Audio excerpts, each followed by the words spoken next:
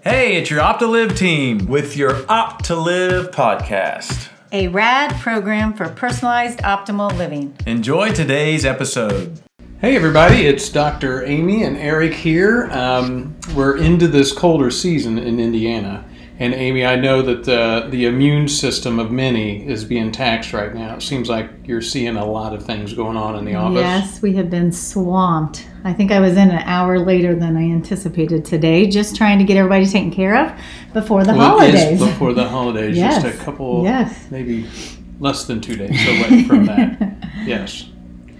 So what are you seeing, from a standpoint of just the volume of people that, and this is pretty typical in this time of year, because I guess we're closed in, the windows aren't open, and there's just more opportunity to be in contact with others. Yeah, the weather changes and the different viruses and things that can survive and thrive and then keep getting passed on to people. And you're right, then we're all cooped up in these areas, and so a lot of flu and colds and viruses and these flus are bronchitis. Not something to joke about. I know that you've said this before, that the younger and the older population sometimes can be overtaxed with some of these influenza viruses that are just really, really wicked. I know we were out in Napa. I don't think Jacob had influenza, but he had some kind of stomach virus, and I couldn't imagine someone that was younger or older having what he had.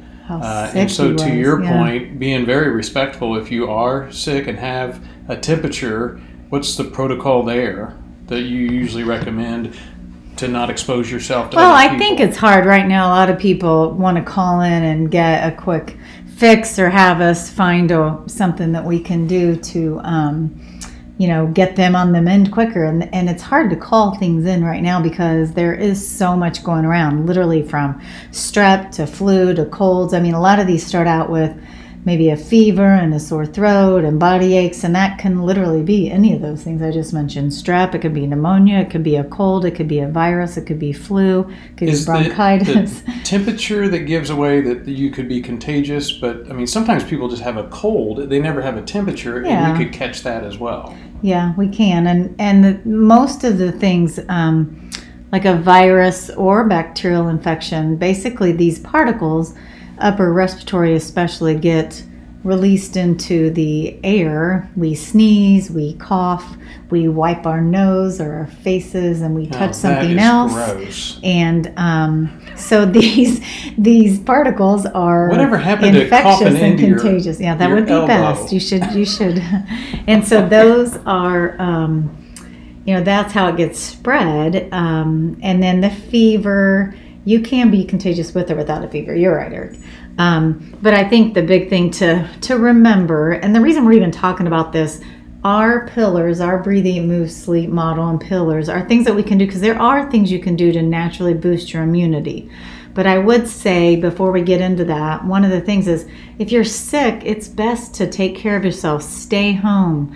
Don't push yourself to say, I need to go to that party or go to work. A mild cold, I'm not saying you have to stay home for every one of those, but we're pretty bad, we Americans, are just pushing through and saying, I have to go to work, or I have to go to school, or I have to go to this, can't miss this Christmas party. And we're not doing anyone a service. We're depleting our systems, and then we're spreading it to others. And the timing on a lot of these colds or viruses, they're on their own time, right? If you get a virus, it takes its own course, probably whether you're at home or at work. Or do you think you heal quicker if you're I do think that if you take care of yourself, because again, put all your energy into lower healing your versus stress, and with the breathe pillar, and try to eat properly and get good nourishment, and the whole move thing. I really think at the time of having a really bad illness, like if you have flu or a fever, you really shouldn't push yourself for vigorous exercise. Right. Exercise is a good preventative thing to boost your immune system, but when you're sick, you need to rest and take care of yourself, and pay attention to the sleep. Now, we try to hit the breathe, eat, move, sleep pillars, of course. This is what we do. But, of course, it's not always perfect, but we do, to the best of our ability, try to integrate that into our life. And I think, as an example, we were just out at Napa. We're in a room with Jacob, who got sick. I mean, very, very sick. Mm-hmm. And we came out of that. We were a little off for a couple of days, but we never got a temperature. We never got sick.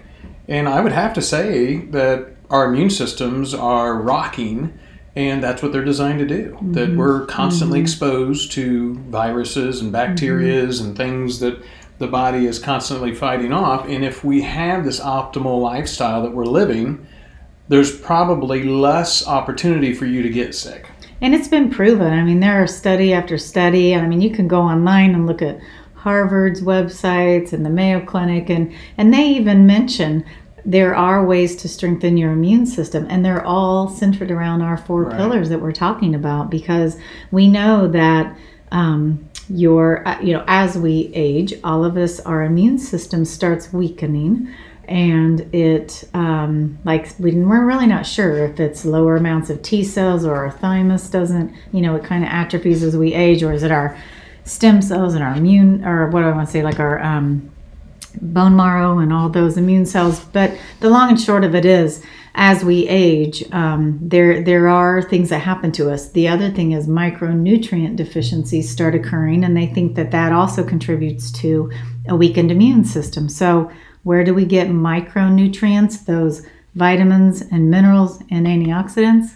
Our food and healthy drinks, like, the kombucha we talk about and different things. So, and in some cases, I know the testing that you did with me, I don't know why, but for some reason, as I got older, that I don't make the B12s, I'm not making the B6s, so I supplement that, and I'm telling you, I feel 1,000% better because of it. So had I not had the testing, I would not have known that was a deficiency, and something in my genetics has changed that is causing me not to produce those anymore. And zinc deficiency, I see this a lot, or vitamin C, or antioxidants, and those are really important for helping our immune cells and helping our body fight things like a virus, because we're exposed all the time. It's interesting. There will be people that will come in and get a CBC, a complete blood count, and their white cells might be a little low, and their lymphocytes are showing that they're low, and those are all things that fight off viruses, and they don't even know it. And then we'll repeat the blood work to see, that's interesting, and it goes back to normal. And again, that's your immune system and your cells doing what they should.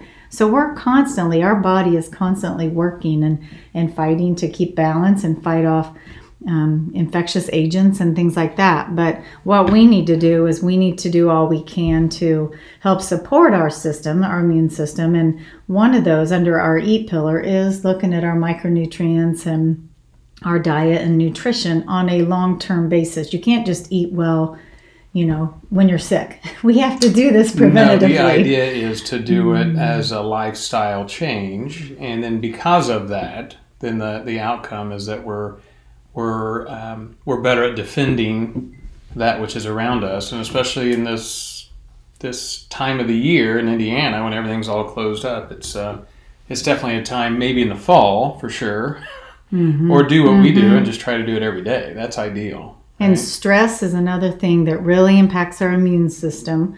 I mean, there have been studies showing, and it's that chronic stress. It may not be one major acute stress that also affects us. But if you look at us, people that are just college students, prime example, Jacob's in college, and there's some tension there, sleep lack, and you're busy, and you're stressing your system, and maybe not eating perfectly, and it can set your system up to be a little lowered on the immune defenses. And so we do really need to do a maintenance of stress reduction and breathing and all we can.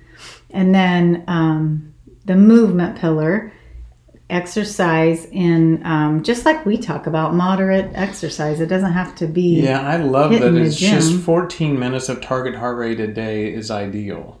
I just went yesterday and it was only 30 minutes that we were there. I did hit the sauna, so I did go in and do some sweating for a little bit. And I think the last thing, the sleep pillar, it's so important to work on getting, we always say 7 to 9 hours of sleep, but lack of sleep also stresses your adrenals, your immune system, and if your cortisol levels get off or chronically sleep deprived, it's going to lower your ability to boost immune cells and fight infection. So again, just remember, if you can really just work on every day paying attention to these 4 pillars, breathe, eat, move, sleep, and let our coaches help you. I mean, we all do better in some areas than the other, and our coaches are all trained in all of those areas to help you along your way. It is not an easy journey to wrap all those up into one. I look at how long it's taken us to optimize these 4 pillars in our life, and yes, we are out here ready to help those that want to sign up.